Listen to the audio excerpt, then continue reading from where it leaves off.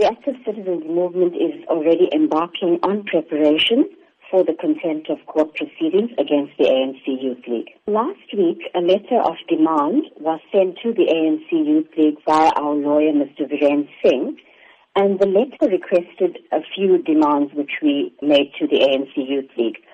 One of them being an unconditional apology to the family of Ahmed Kathrada, the Active Citizens Movement, and to the people of South Africa for the unlawful disruption of the memorial of a struggle stalwart, Comrade Ahmed Kathrada.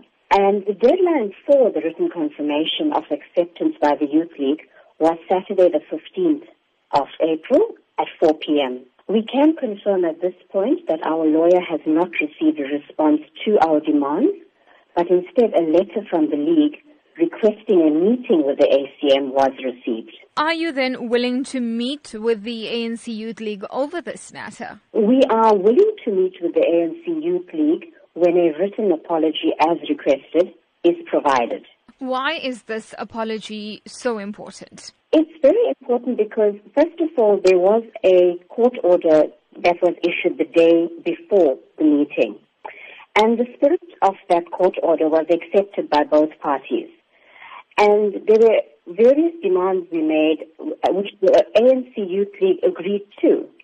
But as I think you're quite aware, the meeting was disrupted. Various speakers, including our keynote speaker, Mr. Praveen Gordon, Comrade Zweli Mkhize, all their speeches were booed and heckled, and the meeting actually did not go off as well as it was planned due to the disruptions. You speak about Zweli Mkhize. Are you considering taking up this matter with the ANC itself? Comrade Zweli Mkhize did provide an apology immediately after the meeting on Sunday. We have not discussed any meeting with him or with the ANC at present.